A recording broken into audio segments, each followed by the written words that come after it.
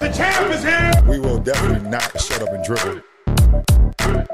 The champ is here. I must be the greatest. The champ is here. I'm going to continue to stand with the people. The champ is here. I will not lose. I'm a bad man. I shook up the world. Yes. Hey, welcome. You could have been anywhere in the world, but you are here with we. My name is EJ, and I got my man MH. Yes, sir. He's a DB. Got that lockdown coverage for the show. We are Black in Sports, man, giving a voice to the culture where we won't shut up and dribble. Here interviewing the best in the game and in the boardroom. But today, we're actually taking you to the locker room where we just got a topic that we want to chop up on. So today, MH and us and I are going to just talk about the Scheme, man, the HBO Scheme. That documentary was amazing. It's dope, bro. It's just my reaction to the whole thing was like, bruh, like on so many different levels. It was just, bruh, like it was good. It was good stuff. And the fact is, like, because when I hit you, I was like, yo, did you watch this? And when you watch it, and that was my response to you, I was like, bruh. I mean, that's all you can say back and forth. I mean, the thing has so many levels to it. I mean, HBO did their thing, man. You got to give them a hand clap. They did their thing. But they always do. I mean, as far as their documentaries go, right? For sure. And for me, it came out the gate with the quote from your boy Tark, man. You know, Tark. UNLV legend. What was it? 9 out of 10 programs are cheating. The other one's in last place or something like that. That's exactly the quote, man. And that's the world, right? So if you haven't seen the Scheme, after hopefully we talk about it, it motivates you to go see the Scheme. And then while we're talking, hopefully, you know, it makes you go back and watch the Scheme. Because myself, I think I'm on my second or third time watching it, man. It's definitely done brilliant. Yeah, man. I to be honest, I watched it last night. Okay. And I hit you up like, bruh. Like, right, bruh. So then I watched it today, and then I was like, dang, I got fired up again about it, just a little bit before we got on. And then I started listening to Kirk Franklin, You Are the Living Word. He kind of took my edge off me a little bit. So. Oh, okay, good. He took you bite a little bit? Yeah. Good. He convicted me in a lot of different ways. So I just started sipping wine to maybe that edge come a little back. So now I'm pissed. I don't have my glass in front of me, but it's all good though. So yes, sir. The Scheme, man, centers around one figure, which is kind of as we, go against the different things. And we're not really going to do like a whole re kind of birth of the whole show, but just some things that really just stuck out as, people in this world. But it's centered around Christian Dawkins. And I mean, I guess to start with him, what are your thoughts about him? In general, when it first started, to be honest with you, I didn't know how to read them. When they were kind of asking the questions, you know how they kind of production-wise, they were asking them, like, did you do anything wrong? And whenever somebody asks you the question, without answering that, ask the question back or say the question back, like, did I do something wrong? You like, okay, this nigga done fucked up. But without like, you fucked up, right? Yeah. Without knowing the whole story. So you bought the beer at 8:15, right? So at 8:30, right? No. Yeah. Same. So, cause that's my thing. Like, I forgot about the whole totality of this whole thing. So when same impression. All right. So I get that impression when he goes in, and then they shoot to, just kind of why you want to tell your story now. So you hit on a main topic that I wanted to open up and have our first kind of conversation on. Okay. He asked him, the main question is, did you do something wrong? Mm-hmm. Do you think, knowing the whole thing, that he did something wrong? Because I think me and you are a little different on this. So do you think he did something wrong? I'm kind of like what he said, yes and no. I think, first of all, I think he took advantage of his talents that God gave him pretty early on. great business mind, wasn't afraid to do anything. He even said it. I think maybe his strength is, not knowing what he's really doing, but just doing it kind of thing. Not knowing his limits. Exactly. Not really afraid. He just went ahead and do it. But in a way, if you're, I guess, persuading an athlete by, benefiting them, and sometimes you got to do what you got to do in hopes to get them later down the line when they make money. I mean, it's not illegal, but it's illegal under NCAA kind of rules. So yes and no. To answer your question, so whether they did something wrong or not. I think that's boldly where we disagree, right? Because you're stretching it, right? Did he do something right or wrong? I say no, he didn't do anything wrong. And why do you say that? And I say he didn't do anything wrong on everything that you just said. Because you started to lean based on NCAA, blah blah blah, but he doesn't work for the NCAA, so those rules. No, he doesn't. He's not governed by those rules. Right, but the process of what the player wants to go to, which is NCAA for exposure and things like that, but they play by certain rules. Okay. So now I'm gonna go again. Okay. Does the player want to do that, or do they have to do that because they are pigeonholed or persuaded or forced? I don't think either. I don't think they're not pigeonholed or persuaded or forced anyway. For one, there's multiple examples of guys in the league that just said, hey, I'm not going to go the NCAA route. Prime example of recent guys. So, even I always talk about the Knicks, but Mitchell Robinson, he has some things going on. Always got to bring the Knicks into the situation. So, I got to give my brothers love somewhere. They don't get no love any other way. So they don't get love on this pod. Okay, let's go. Mitch Rob from Louisiana was going to go to a school in I don't know if it's Western Michigan. I should know the school. But he was going to college. Okay.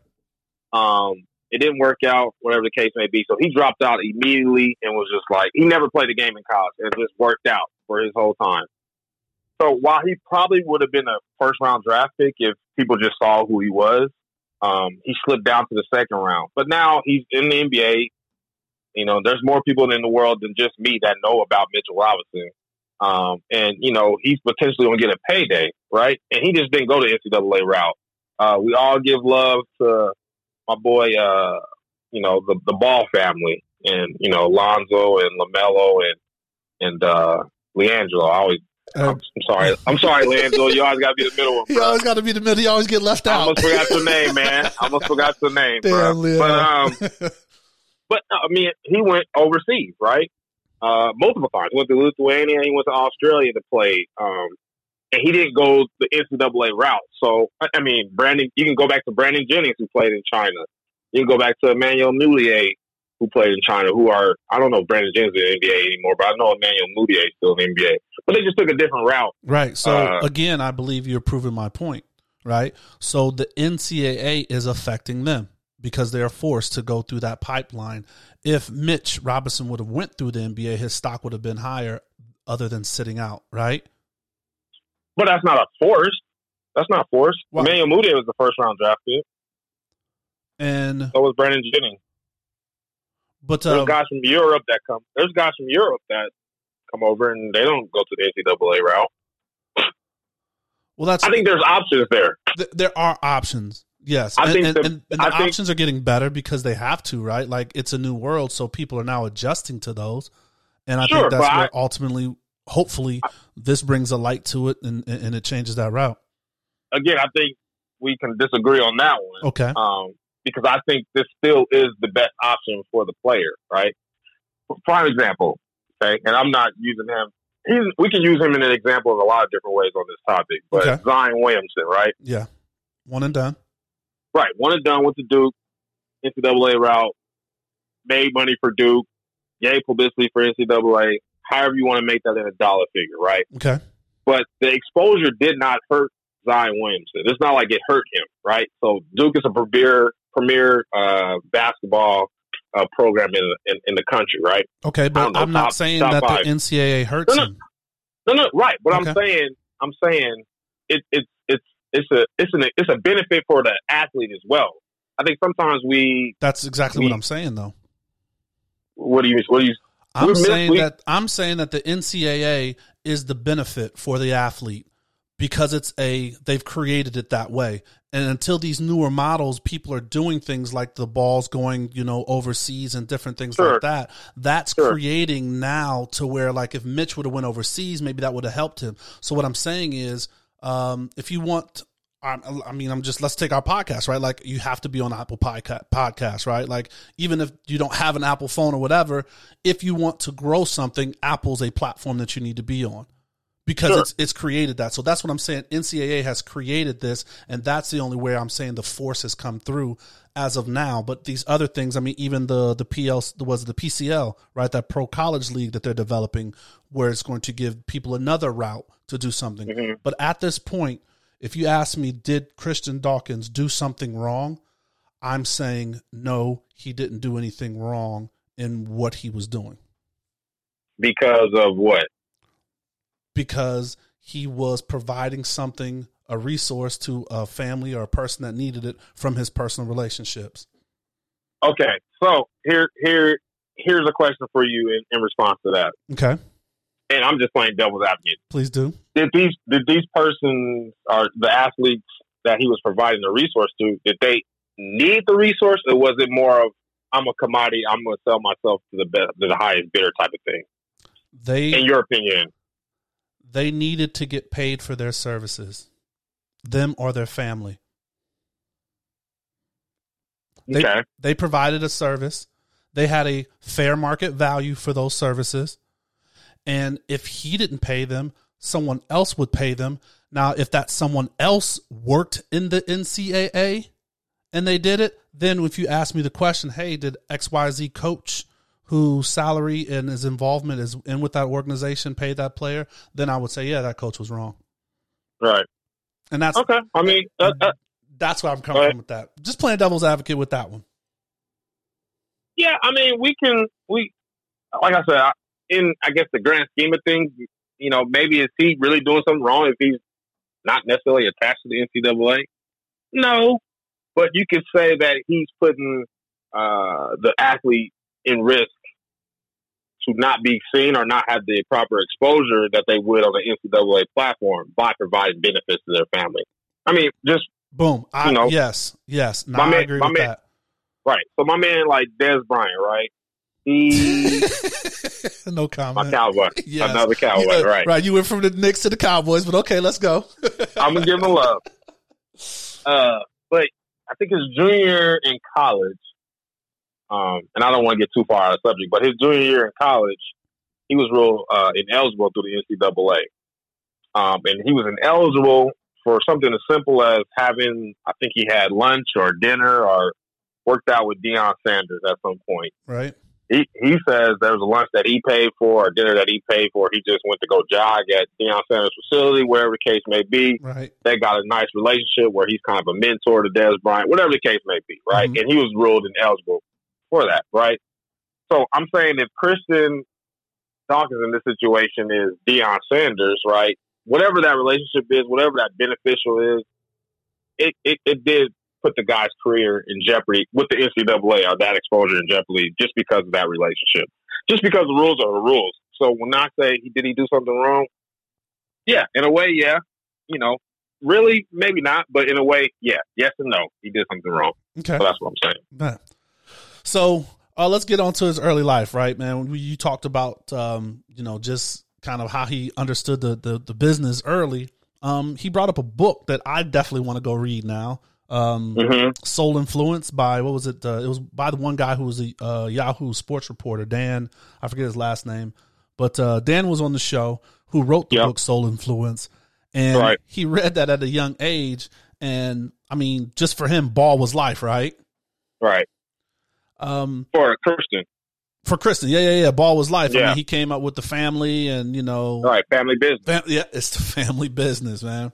Right. But it was just shocking how much he picked up. I mean, from 11 to, to where he was now. So it was just like almost in his like you said, the family business, but just different, right? Like, yeah, definitely. I mean, super dope. Honestly, shout out to him for figuring that out. I think it's a testament to him to kind of knowing his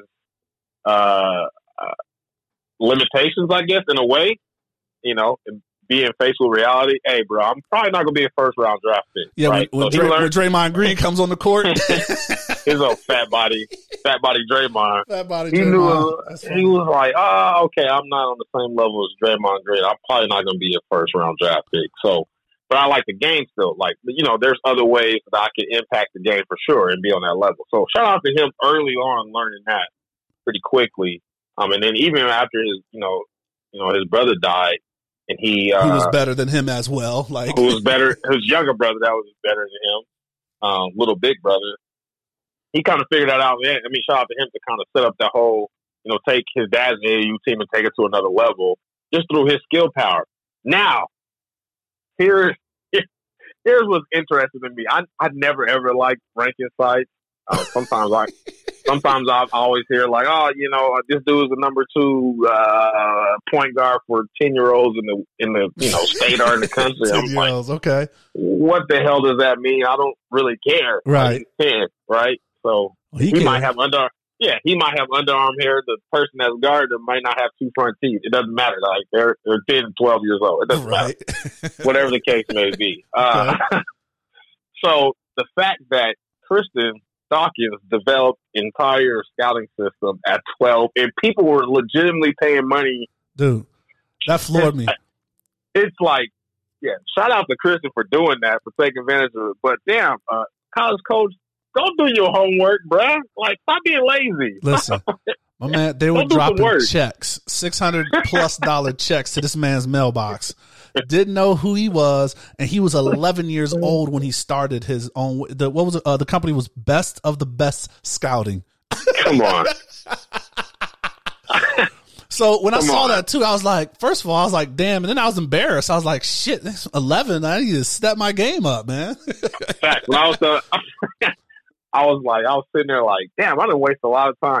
I just like looking at players by myself anyway, right? Like, damn, I should have been getting compensated for this shit. Like, golly, that's crazy. Yeah, man. And then, like you said, it just went on from there to, they changed his AAU team to Dorian's Pride in honor of his brother that passed. And dude's legit a GM of a basketball team. Yeah, let me pick these coaches. Right. Let me scout some of these players.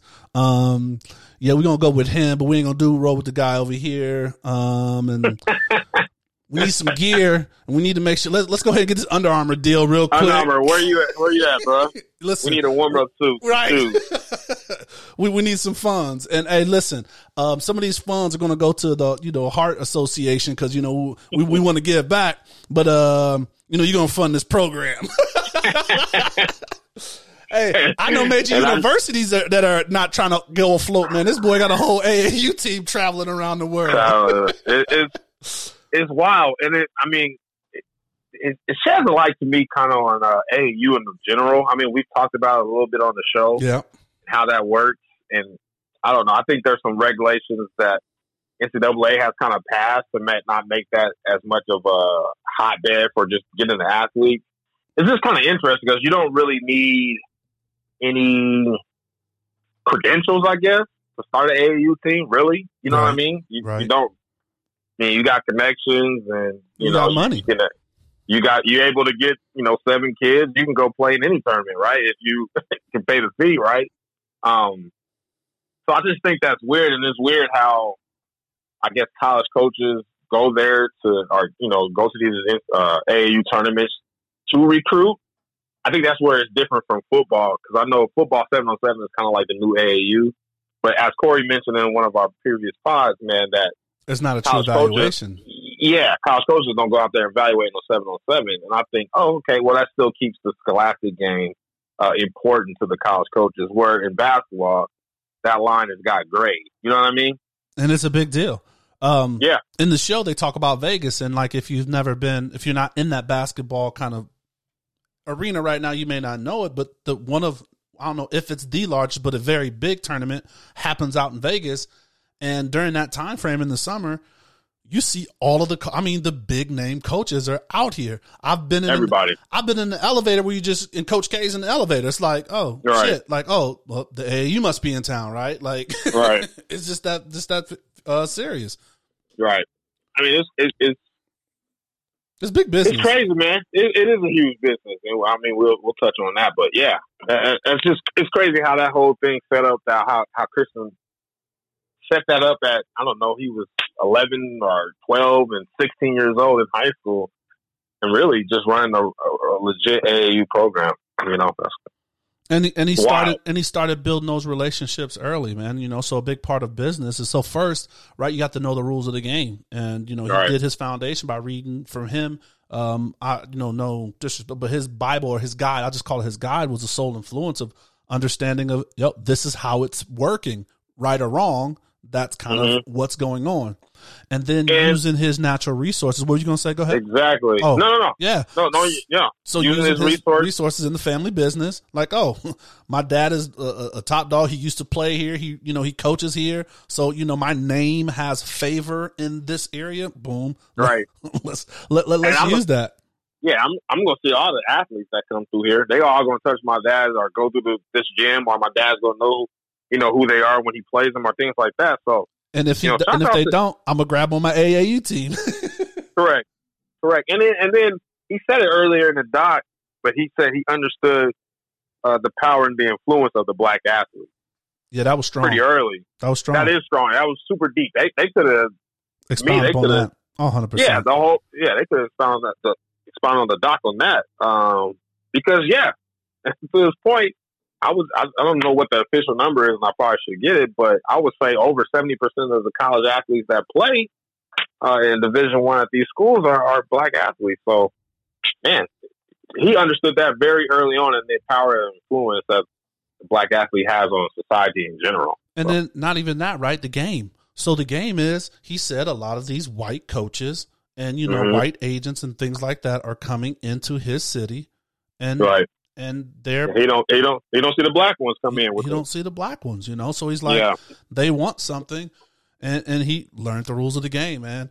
And it is a shame, right? Because you have that, and we could even jump into that right now. When you were looking at the ranks of who's in, I think there was another statement like that where at the end he was saying, if it was turned around where all of these athletes were white athletes and all the coaches were black coaches, this shit would have been shut down a long time ago.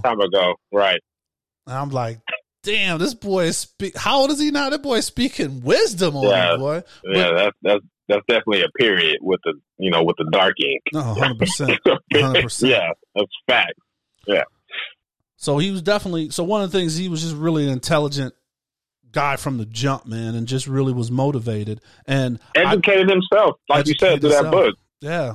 And I just think that, and then also through his hustle, right? So then, he goes on and he works for a financial agency, which, I've told you about how that works. I mean, you know too, but just that financial agency, it's a very tough market, but they understand the whole business about, people coming into wealth and really not having any financial literacy. So shout out to April. It is Financial Literacy Month. But, people don't want to engage or take that time to do that. So they hire someone, and these people are supposed to be trusted advisors. And at all times, they aren't on the up and up.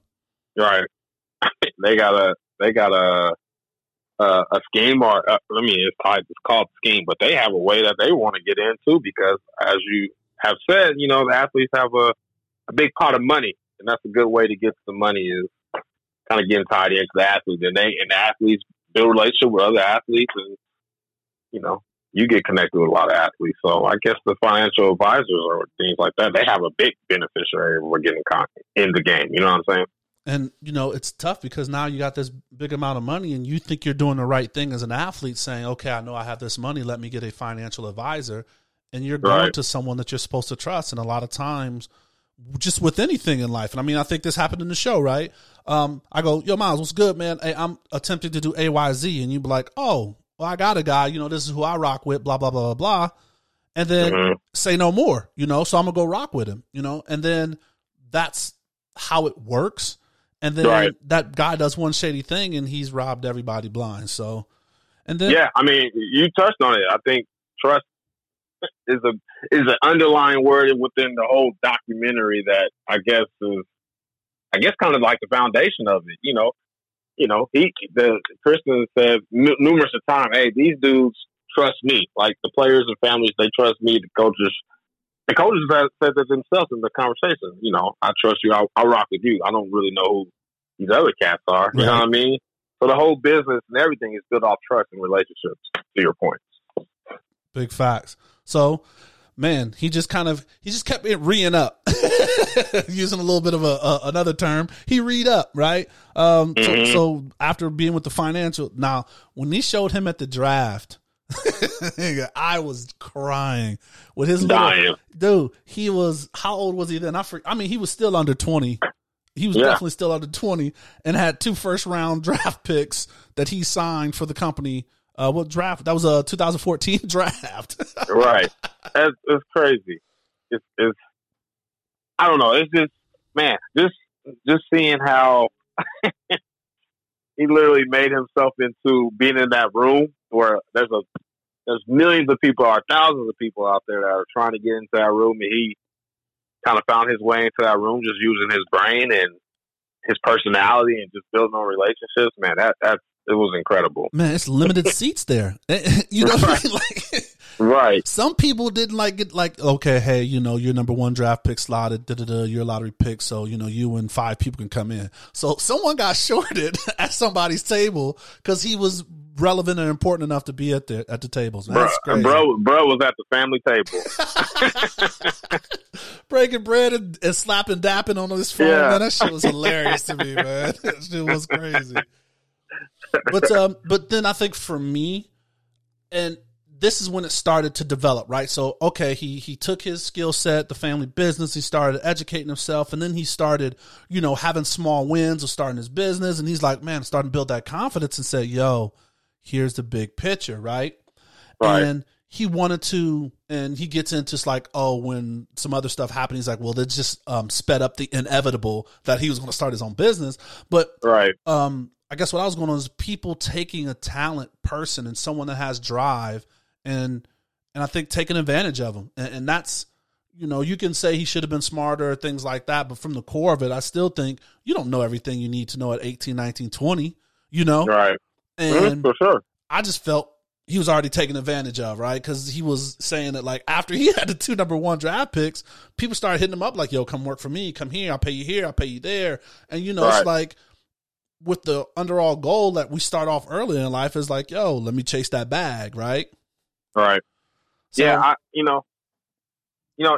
that part, I guess, maybe feel bad for him a little bit or sorry in a sense. Maybe not sorry, but just kind of question. I think I could probably put pause on the documentary and say like, who's like big bro? Who's like his big brother in this situation, right? Like, hey man, you're talented, you're growing in business. Let me show you how this thing works. Like, that's a great point, family. I didn't know who his big brother was. I even thought to myself like, at this point, I don't know what his relationship with his dad was or his parents were.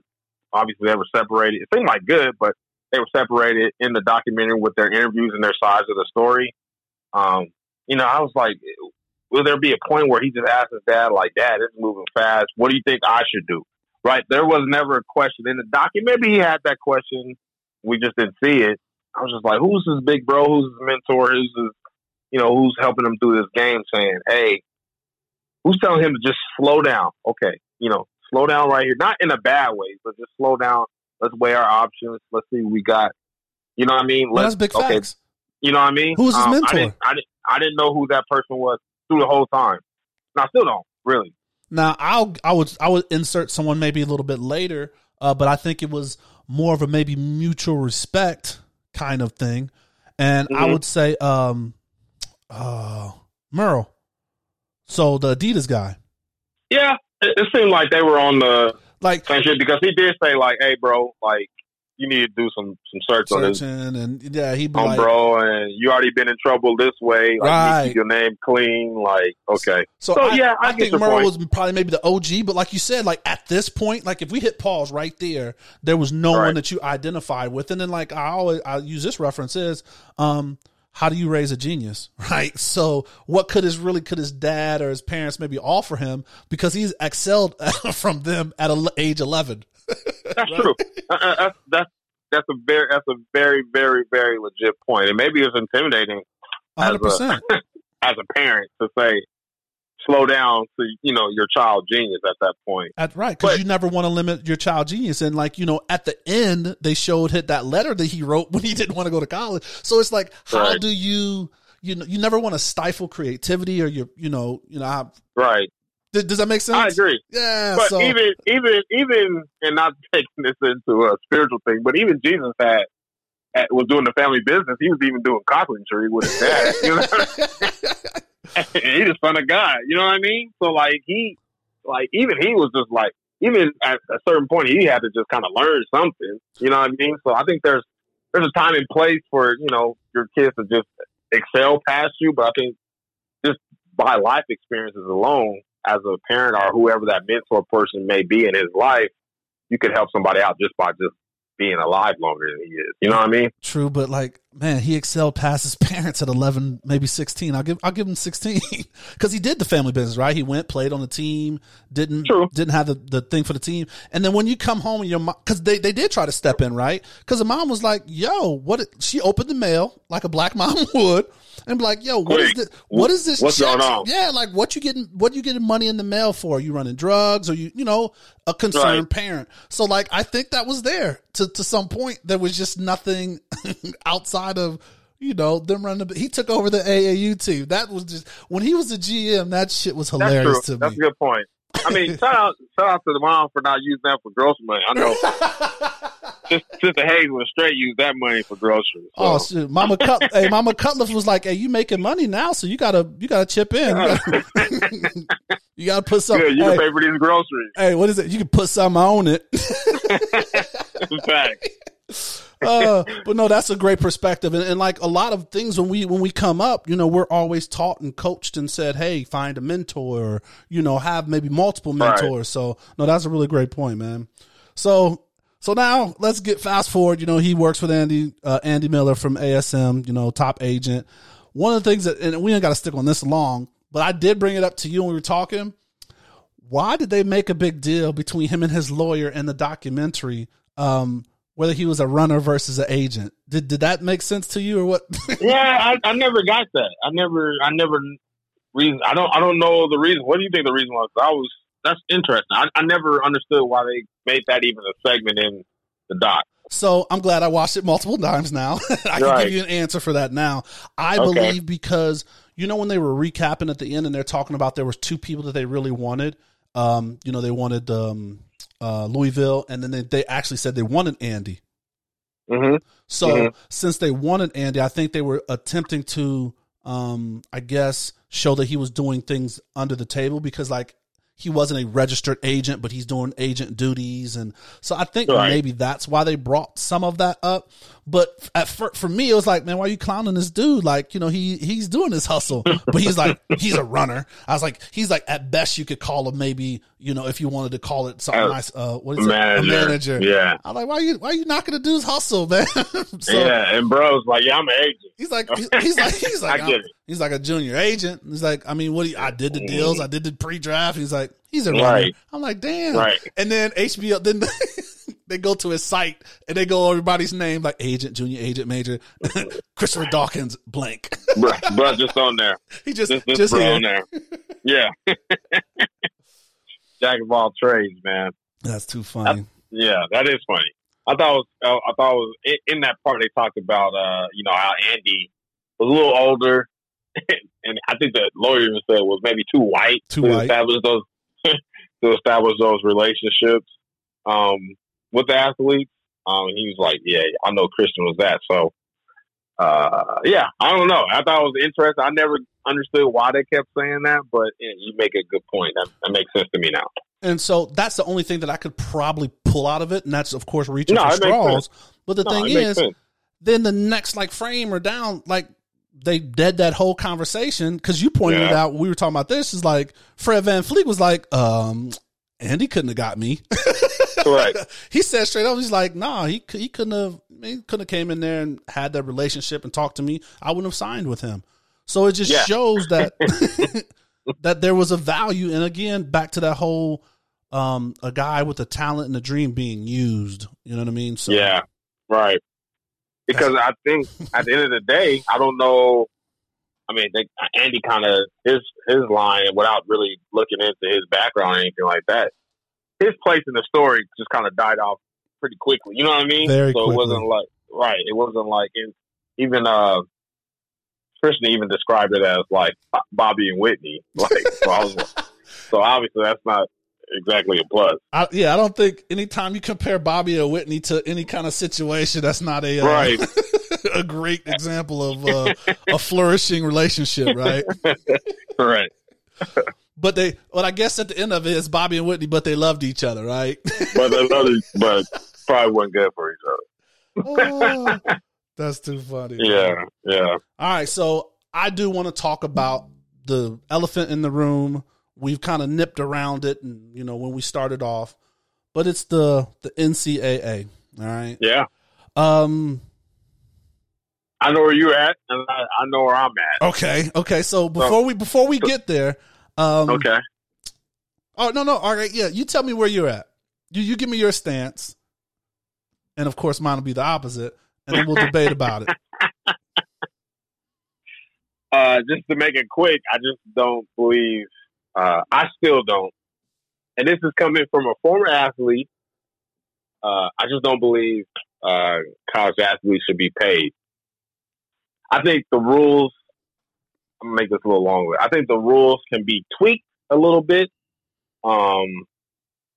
If a guy around a college city wants to pay $100 for your Letterman jacket, whatever, weird or not, if you want to sell him your Letterman jacket, you should be able to make $150 for that. You know what I'm saying? So stuff like that, I think NCAA probably lighten up on.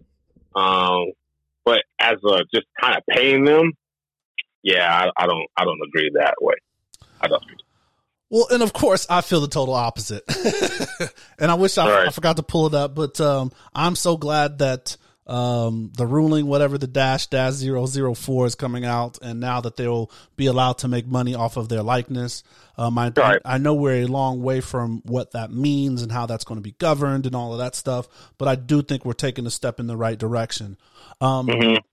So the main where we're back and forth on is amateurism. So this is a great word that the NCAA has created. And because of amateurism, is why any of this is so-called wrong or illegal. Let's see. I wanted to look up, see the definition. Okay. So the NCAA definition of amateurism within the context of college sports has been evolved, first pronounced by the NCAA in 1906. It's had different, different stages. Okay. It believes that a student athlete should be rewarded and only accept financially from their athletic talents. Hold on, wait. It's looking like I can't read here. It says that should be allowed and rewarded and accept financially for their athletic talents has affected the definition of amateurism. So what they're saying is getting money a lot, in a sense, does not make them an amateur anymore. And they feel like you should be playing this thing for the love of the game, which I think is just the most ridiculous thing in the world. Yeah, I don't think anything in 1906 it still applies to 2020. Right. In totality. So like I said, I think it needs to be tweaked at a certain level. But I think just think there's more to it. Let's just talk about college basketball. There are 347 Division I college basketball programs in the country.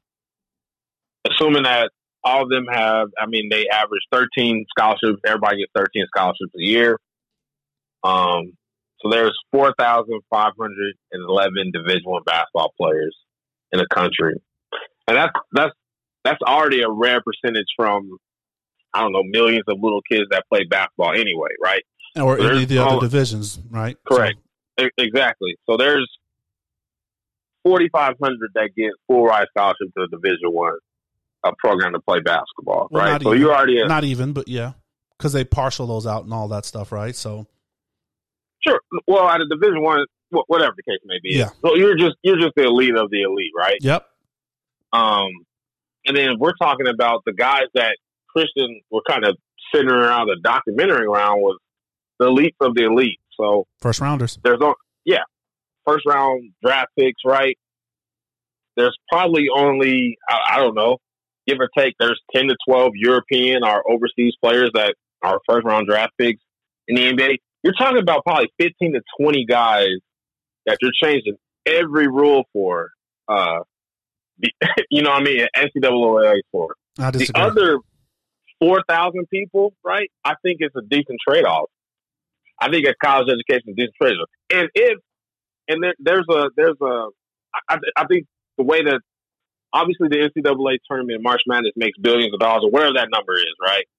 But that's not just going in the AD's pocket or the head coach's pocket. Like, some of that money is funding, you know, other sports in the school, right? So, like, if you want to start putting that money towards the athletes, you know, maybe your facility doesn't look like great. Maybe Duke doesn't have king size beds in their locker room facilities anymore, or maybe you don't have a Duke swimming team anymore because the basketball team is legitimately funding that program, right? For March Madness and all those other things like that. Maybe, you know what I'm saying? So if that's going directly into the players' pockets, who's going to pay for these other sports? Where are they getting that money to pay for these other sports if that's going directly into the guy's pocket? Same place they've always been getting it, the boosters. The boosters are going to pay for the other sports? The boosters are going to pay for the footballs and the college, the men's basketball, right? And the football. And that's my line of business. So when we did sponsorships, and we've even talked about this on a deal that, you know, you were dealing with the other day. So you do a sponsorship, and the dangling the you know, the top of the list thing is football, and we say this football sponsorship is worth $50K. $5K is making it to women's lacrosse in one way or another from the institution, because I got to pay the bill. You don't see where that bill breaks down to. I give you your promise of your asset of what you get to do. So if you're a booster and one of your things is you get to, you know, have lunch with Zion Williams, we create a banquet so you can have lunch with Zion Williams. Long as you have that lunch with him and get to take your photo and you write that check, you don't get to see the accounting of where all that money goes. So the boosters are still going to pay for this. It's a capitalistic society, and it's the money's still going to be found. People are buying bricks to new buildings just to say, hey, I got a brick. And you don't get the account to say how much that brick costs you. That brick costs 36 cents, but you're still paying $500 some for that brick to put your name on it. Sure. I get your point, but, you know, I think we're still talking about a rare percentage of players that actually may be taking advantage of the rules are currently taking advantage of. We mentioned Zion Williamson. I don't know who the 13th player is on Duke, right? Nor should you. The 13th player on Duke is getting a free education from Duke University, which probably totals out at over $300,000, you know, for his 4 years. I think that's a good trade-off. And we'll put it this way. If he's going for a job and, you know, the dude hiring him says like, hey, bro, I saw you guys in March Madness 2018. He might not have played, but, oh, that's cool. You on that team. How was that? That relationship might give him a leg up in the job in the way down, you know what I'm saying, in the position down the line. I think it's a fair trade-off for that person. That's the 13th guy on the roster. Maybe not for Zion, who's that rare percentage of player that the system benefits off of. But for the 13th player on the roster, I mean, he's sitting cool. It's not. He's sitting fine. His books are paid for. His schedule is paid for. He has no loans when he comes out of college. He has no debt to anybody. He has a free education from Duke University, and all he did was really practice. Man, you sound like the institution, man. They didn't got to you, man. They got to you. It's just the way I feel, bro. It's honestly the way I feel. As a college, like, for instance, like I went to a smaller 1AA Division I program, right? And and I'll put it this way too. As an athlete, I like to show off a little bit anyway, right? I'm a little more in shape than the common student, right? So absolutely. I'm gonna wear a shirt where my abs show, just because I've been working out, right? I know your female's gonna look at me. You know what I'm saying? I know your chick's gonna look at me at the student union center just because. And your shirts are extra, a little bit smaller as well too. Extra medium, yes, right? For sure. My books are my bad. Go ahead. My books are sitting in a box that says Miles Hayes. Let me pick these up, right? Let me pick these books up. I don't have to wait in line. I don't have to purchase a book. Oh, I already picked my classes out a week before you guys even thought about picking your classes. I already know what classes I am, obviously, because I got to go to practice, right? Privileges of an athlete. And then, right. And then I'm getting a check that's going to pay for room and board and food or whatever, but I already have a meal plan. So that extra money is just, it's going to me. I might even buy some J's with extra money. So I guess here's my point. I'm saying a lot to say this. If you have an athlete on campus, right? Uh-huh. If you want to pay the athlete, cool. You got to separate this whole industry. You got to make a whole different NCAA for just athletes, whatever. Because if you pay athletes and you stick, I'm not talking about Zion Williamson. You stick Miles Hayes on campus, and Miles Hayes makes, I don't know, $90,000, $100,000 just because I'm an athlete. And you stick him with a regular person, shit, I'm gonna be doing some shit that's wild at 18, 19 years old. You know what I'm saying? That's right. Really disrespecting the rest of the campus. Don't you think there's going to be a discrepancy in the campus? There already is one. Okay. Right? There's already glad you said it, because I was definitely on there's already a conversation between what the athlete, you're a privileged athlete versus what the common student is. But I'm a privileged athlete that's broke. Don't let me be a privileged athlete that's rich. You know what I mean? Even in the NFL, NFL, NBA, pro sports, their peers are all rich, right? So everybody in the NBA or NFL makes a certain amount of dollars that puts them in the. But that puts them in the top 10% of the country, right? So their peers are all in the top 10%, wherever that varies value-wise, whatever the case may be amongst themselves. Okay, they're not going to be around. You know, they have their own separate. If you put a top 10% person that's paid in college amongst the rest of them that are not paid, you may have some problems in your hand, I think. And that's just my opinion on it. All right. So I'm going to attempt to keep it a little briefer. First of all, if you're that 13th player on Dukes, what if you're that 13th player that's Kristen Dawkins? And you are obviously talented, you know, because you made it to Duke, you're playing D1, and we know the numbers about, you know, statistics were, you know, one making it to each level, right? Statistically, your odds or your chances, you know, lower, whether you're going, you know, D1, D2, and then of course professional, right? And at that time, I'm on Duke's basketball team and I have a relationship with Zion. Why can't I, you know, I'm not going to say pimping, but like getting that relationship to where I'm like, well, Zion, I know you making this, but like I made this relationship with this dude down the street. He said, like, you know, if we do this, he break us off, you know, I give you a cut. And then he starts what his career is being an agent or being in management, because that's what he's going to school for. So now he's cutting his teeth doing that. And that's what you're going to school for anyway, right? You're learning to do whatever your trade is, whatever your skill or your profession is. So that's number one, right?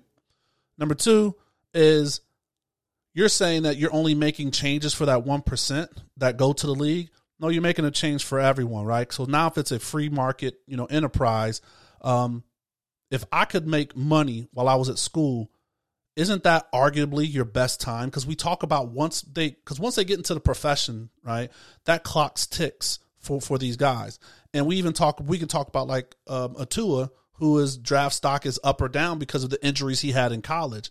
So his most effective years for him to make his most money and maybe where he was at the top or the peak of his game was in those college years. So why aren't they allowed to make money off of that talent, you know, during that time?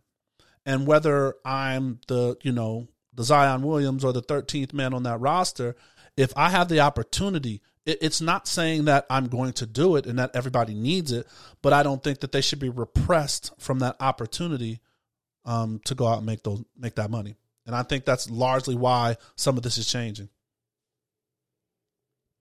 Oh, okay. So I agree to a certain extent. Okay. Well, I mean, all right.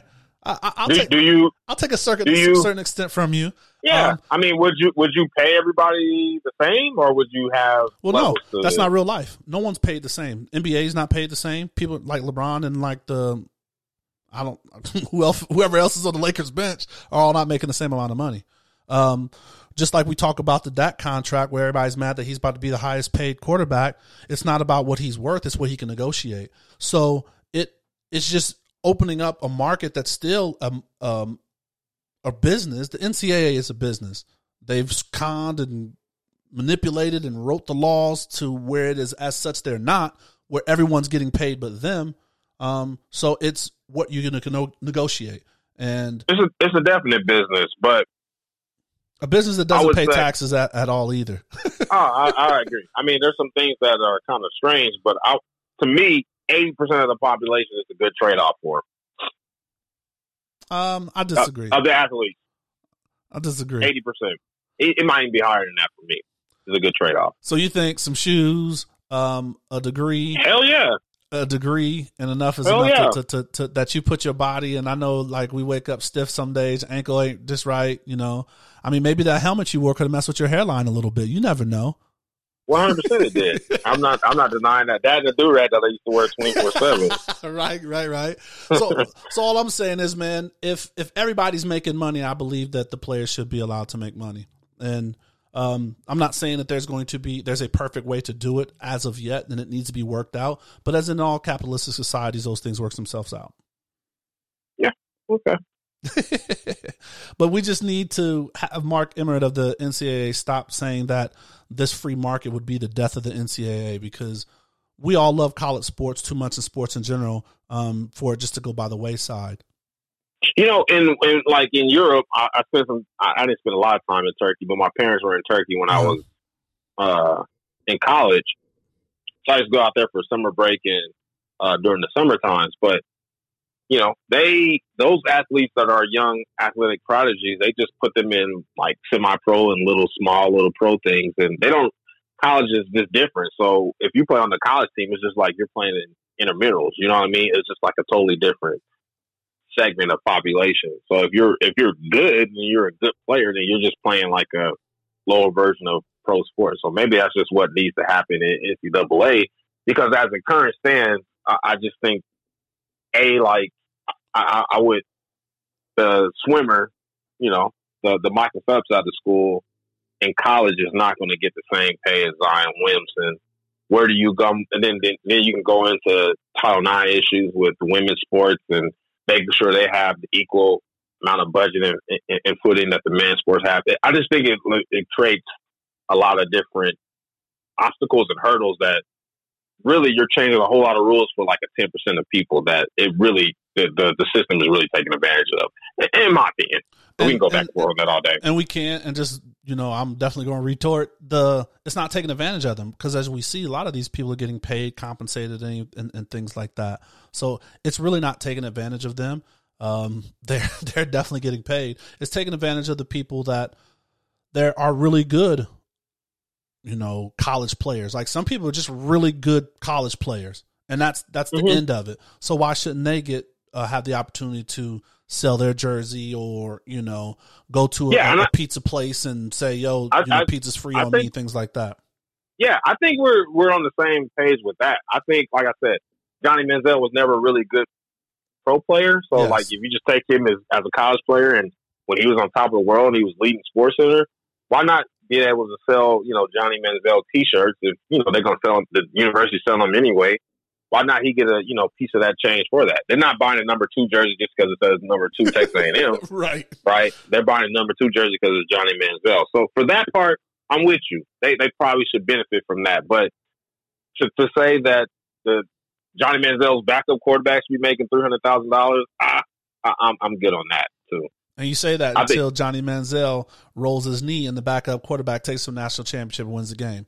So which is fine. So he'll be able to sell his little T-shirt too when it's time for him to make a T-shirt. I'm cool with that.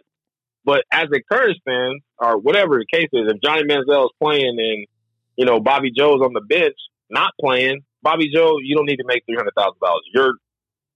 Your full ride scholarship and your no debt and your king size bed in the locker room is just fine enough. Good to go. There you go. There you have it.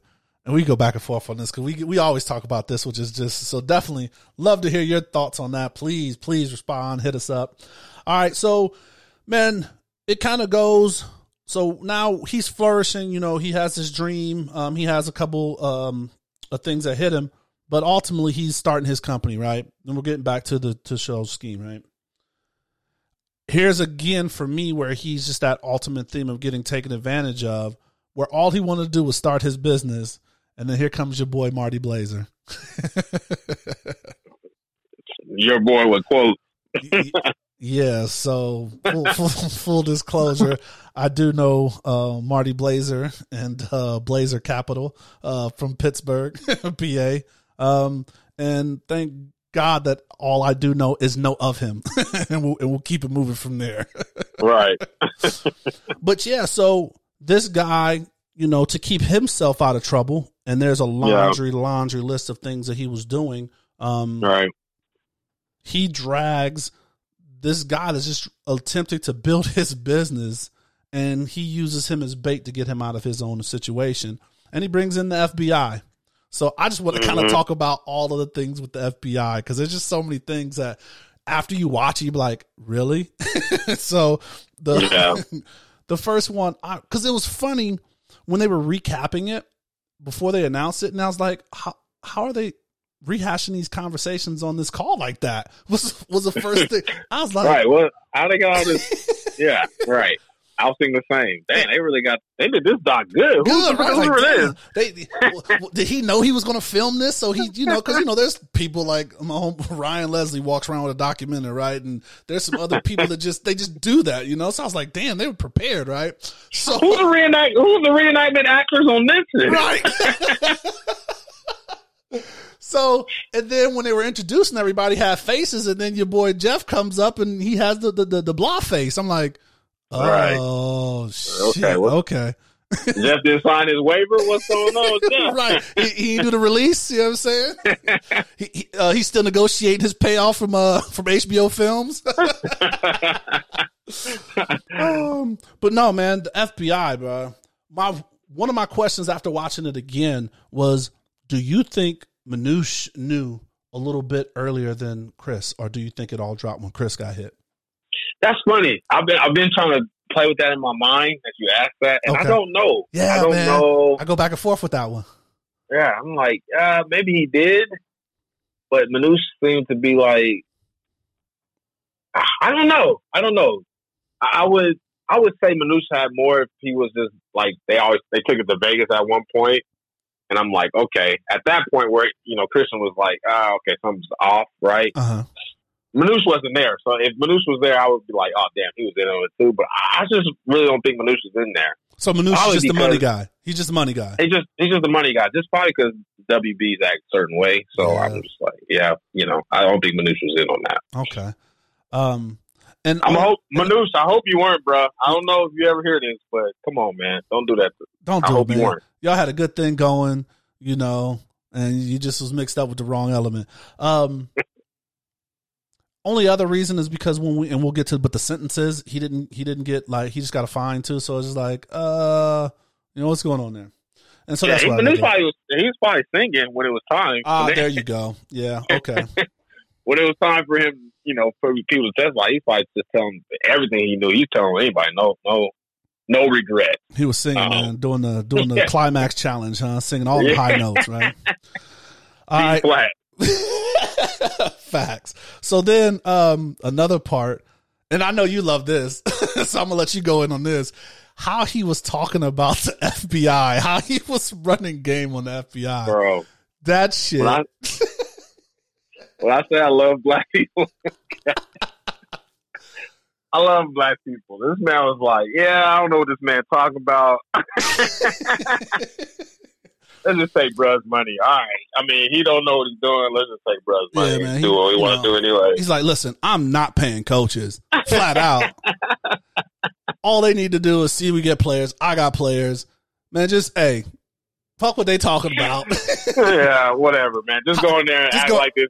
How much you need? Yeah, throw some names out there. They don't know. They say Michael Jordan for all you. I care. Like, they don't care. They don't know. That shit was hilarious. Hilarious. And then the pivotal point where your boy started stuttering because he was the FBI guy. FBI. Yeah, you know. So he was pushing an agenda. He was a one-trick pony, right? So he wasn't definitely developed enough to kind of take this role because he just kept saying like, we'll pay coaches. We'll pay coaches. What about the coaches? What about the coaches?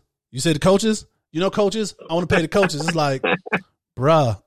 And then he's like, that doesn't even make sense. Like, he's like, he damn near called him an idiot. Like, you're an idiot. He did. He basically did. He said, let's go just buy some strippers and hookers at this point. Yeah, like, that shit was funny. If you just going to spend money. So he hit him with that, and then he got stung. He's like, well, my plan is this with the money, and then it put him back in that whole situation where, you know, he's just going after his dreams. Money. He wants this money, and he knows he needs you want this money. Yeah, man. Yeah. Do it. Yeah, I always felt like, I don't know, man. I think, I'm like, well, maybe the FBI didn't do enough research on exactly what the business was, or maybe they didn't even know who their target was, which goes back to my man, not my man, but Marty Blazer. I mean, he's not my man either. I just know, man. Stop with it. Yeah, I don't know. It's just like, well, did Marty Blazer not prep them on what the scheme was? Like, right. Because obviously you guys are not understanding the business part of it. So the whole time, without seeing, obviously, my man's, the FBI agent's face was blurred out this whole time. Oh, to see his facial expressions? I just wanted, like, did he look like my man from Malibu Was Wanted or something? Like, I just feel like he just didn't fit the bill at all. Huh? Well, he said he said New Jersey Shore. So was he looking like Ronnie or DJ Pauly or something like that? That man said, look, I need a yacht. Give me the Cristal. I need at least 30 G's just to make this look like I got stupid amount of money. Get the best suite in Vegas. They were probably like, I'm trying to figure out, like, what is he doing? His research? Make him look so much, He watching rap videos and shit. Like, he's totally off the mark. And there you go. Like, that's a problem, right? He's sitting there thinking like it's a certain thing. He's like, yeah, man, we on a yacht, and you know it's all of us in there, and they popping Cristal. He's like, I don't drink, and it's like, I don't even drink. I'll eat some of these Ritz crackers that's on the table, but. Oh shit! So that was funny, and then I mean, you did mention Vegas. Vegas was hilarious to me. Vegas was funny, hilarious, and I was talking to another partner of mine because since there's been some downtime, a lot of documentaries been popping up, and I was like, why does like every documentary have some kind of connection with Vegas? Vegas, yes, every like Tiger King, OJ, yeah, like damn. But hey, it goes down here, man. Hey, we'll take them tourism dollars, boy. So that's what I was wondering too, right? So I was like, well, this is a federal case. Any of that money that they spent, like, is it marked? How do they trace it? Did they go back? Because when I've worked on the MGM side, there's been some cases sometimes where they had to like review them, like how much they spend. So I was always kind of wondering about that. But the way the money was used was hilarious. Yeah, I mean, at the end of the day, didn't he say, like, well, obviously they kind of froze his assets and he couldn't even get money out of his bank. So he was like, I got the $90,000 at the crib just because this Jeff bro was just giving stupid with the money. So, like, and then I paid my lawyer with the FBI money, basically, what you're saying. I'm fighting them with your money. And that goes back to I love our people because it's so funny. He tried to keep a straight face and he bust out laughing when he said that shit. I was fucking dying.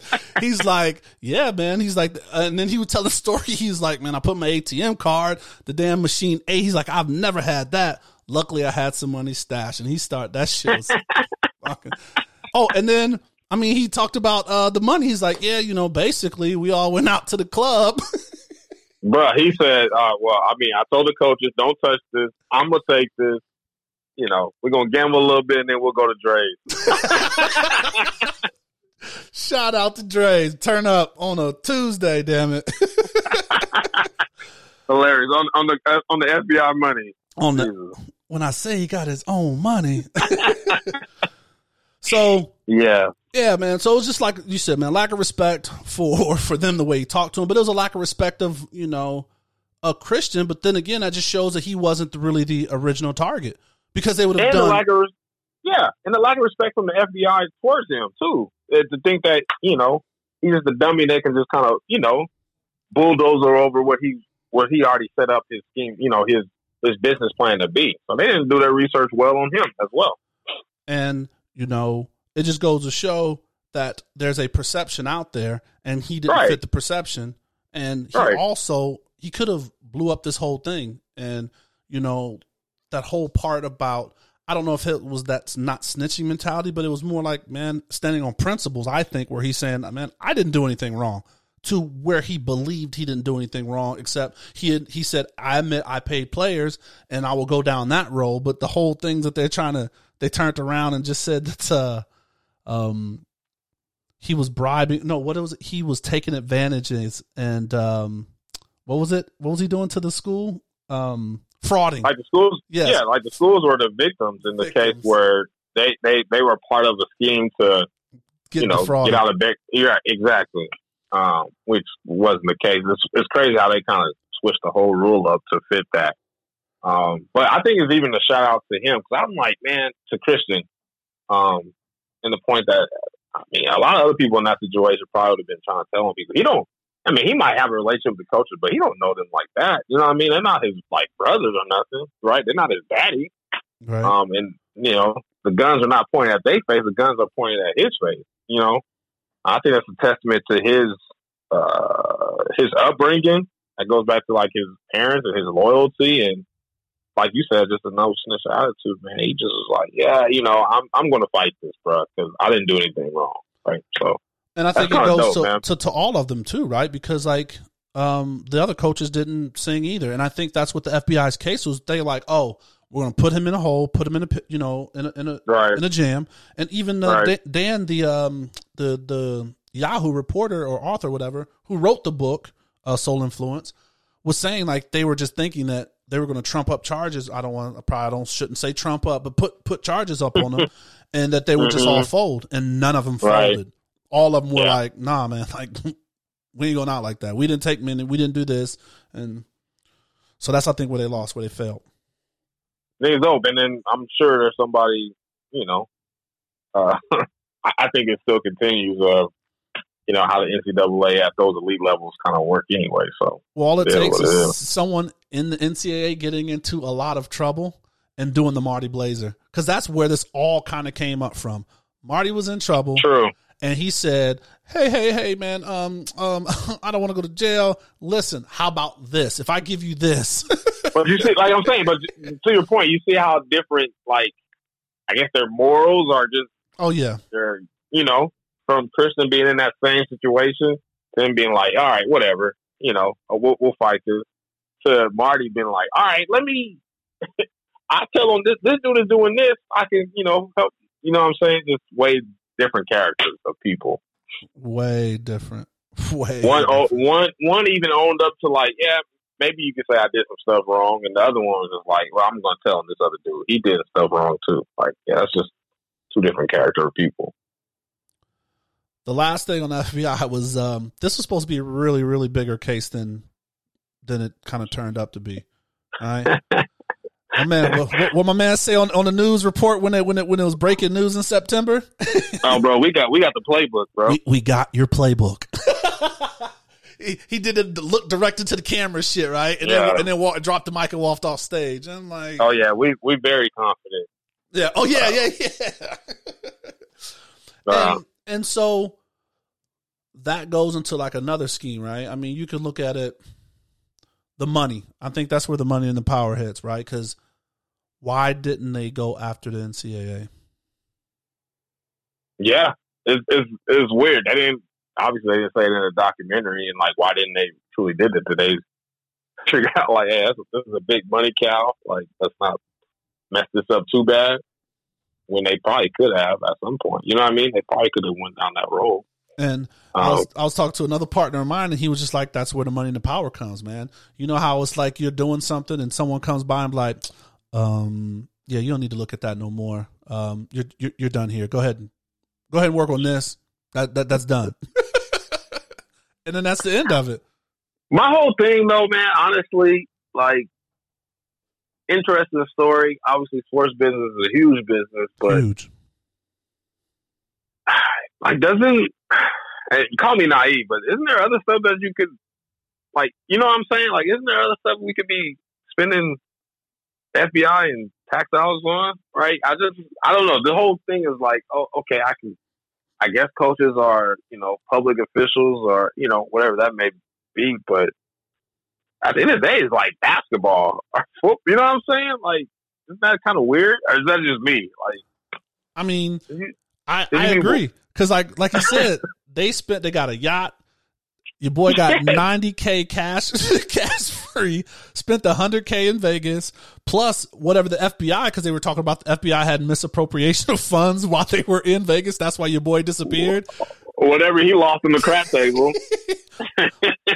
Or hookers, right? Or strippers, like whatever. He could have said, like, he's like, well, hey, Chris did say something about go get some strippers, so I was just following his business plan. Yeah, but that's yeah, true. all of that is like taxpayers' money, and it's just gone. It's like, all right, deuces. So, I mean, if I was to like dig down into why they would do that, I mean, is there a bunch? Well, one, there is scandals. All right, one, he was like, how has Louisville said that they're being frauded by me when they just he kept saying a whore scandal. He's like, they was getting bitches like a whore scandal. I'm like, wow, that is true. He's like, nobody lost their jobs. He's like, nobody no one got touched for that. And I think they initially took their banners down. So maybe it is becoming like an organization that needs to get some kind of control. I think it's always drills down to the money, right? I think when you talk about evil or corruption or, power struggles, it's always about the dollar. So maybe that's why they were looking into it. And then someone told them like, nah, man, that's a little too much money. What did Dollar say in a Players Club? Don't fuck up the church's money. Oh shit. But then, oh my God, that's funny. Rest in peace, Bernie Mac. Yeah. God, I'm about to watch that. No troubles. Lastly, well, not lastly, but just the other points, things that kind of popped out to me was just this kid's perseverance, man. Yeah. Sure. he took a hit when when he said he got butt naked like an R&B singer. Right. Yeah, that's funny. That shit was funny. When it hit him, but then just kind of saying like, no, I'm gonna fight this. I didn't do anything wrong, and I'm gonna take y'all $90K and I'm gonna use it and I'm gonna fight it, and then ended up flipping it and finding a new path for himself. What's crazy is when he was the fact that he was in the same vicinity as El Chapo was crazy to me. But dude's like, El Chapo's upstairs. He's like, what? Get me out of here. Well, he could have shot his mom. I was just trying to think, like, if Sister Hayes would have came at me that way, did you kill somebody? Nope. Did you rape somebody? Nope. Did you steal? I'm like, dang. I don't know if my mom would have came at me like that. Maybe she would have. I don't know. Pray I'm never in that situation. But dang, I don't know. I just thought it was just like, dang, that's kind of funny. Mom came her real, kind of real. Like, did you rape somebody? Yeah. No, Mike. Come on, you know me. I'm baby. Right. I'm your son. Yeah. Well, come on home. Don't let them see you. Yeah. Right. Like, all right, shoot. But that shit was crazy. I don't know. It was like I said, man. It was wild, crazy, man. He's still technically a convicted felon. It's just waiting the appeal process. Yeah, I hope he has round 2, man, because he's going to still fight it, or the appeal process or something like that they're going through. You know what? Yeah, exactly. You know what else I thought was real kind of interesting? I think maybe the writer said that, the guy that wrote the book. I can't remember his name, but he said, like, in any situation, if Adidas is paying the school $161 million, like, you work for the school. You work for the Hey, so I like Dan. Dan was the writer. Yeah. Dan Wenzel, who wrote the song. Yeah. Like I'm saying, Dan kept it real in there. And I am going to definitely buy his book and read it, whether I do it on Kindle or whatever. But he kept it real. One of his other quotes that I like, he said the only difference between what Chris was doing and he's like what Google or Amazon would do. He said that quote about like, let's say that Amazon wanted to, recruit the highest STEM, coder or some shit like that. That example was phenomenal. That's for the love of coding. Yep. Yo, that shit had me rolling, man. But it's facts though, right? Yeah, it is facts. So, and I think that's where we need to look at it, It is 100%. It's fact.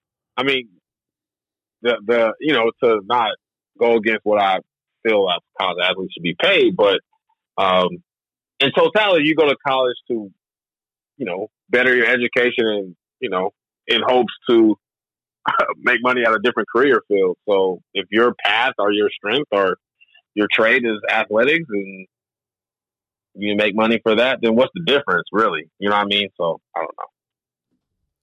Well, like you said, in the future, no matter what he does, and looking in hindsight, he's not going to hire FBI agents. And who's on his record? Do you know anybody on his record label? No, I'm looking up. I'm searching right now, and of course, everything's just talking about the scheme. So it's hard to like pull up, find anything for his label. But shout out to him. R&B. He said R&B when he takes the shirt off. So that means he's got one or two people that's crooning and hitting G flats on there. He's that's just automatic. Yeah. But like you said, man, they wouldn't have got caught if they would have had that payment, man, and that's the only reason he feels that they have caught. That they got caught. Yeah, come on, Adidas. Yeah, man. Come on.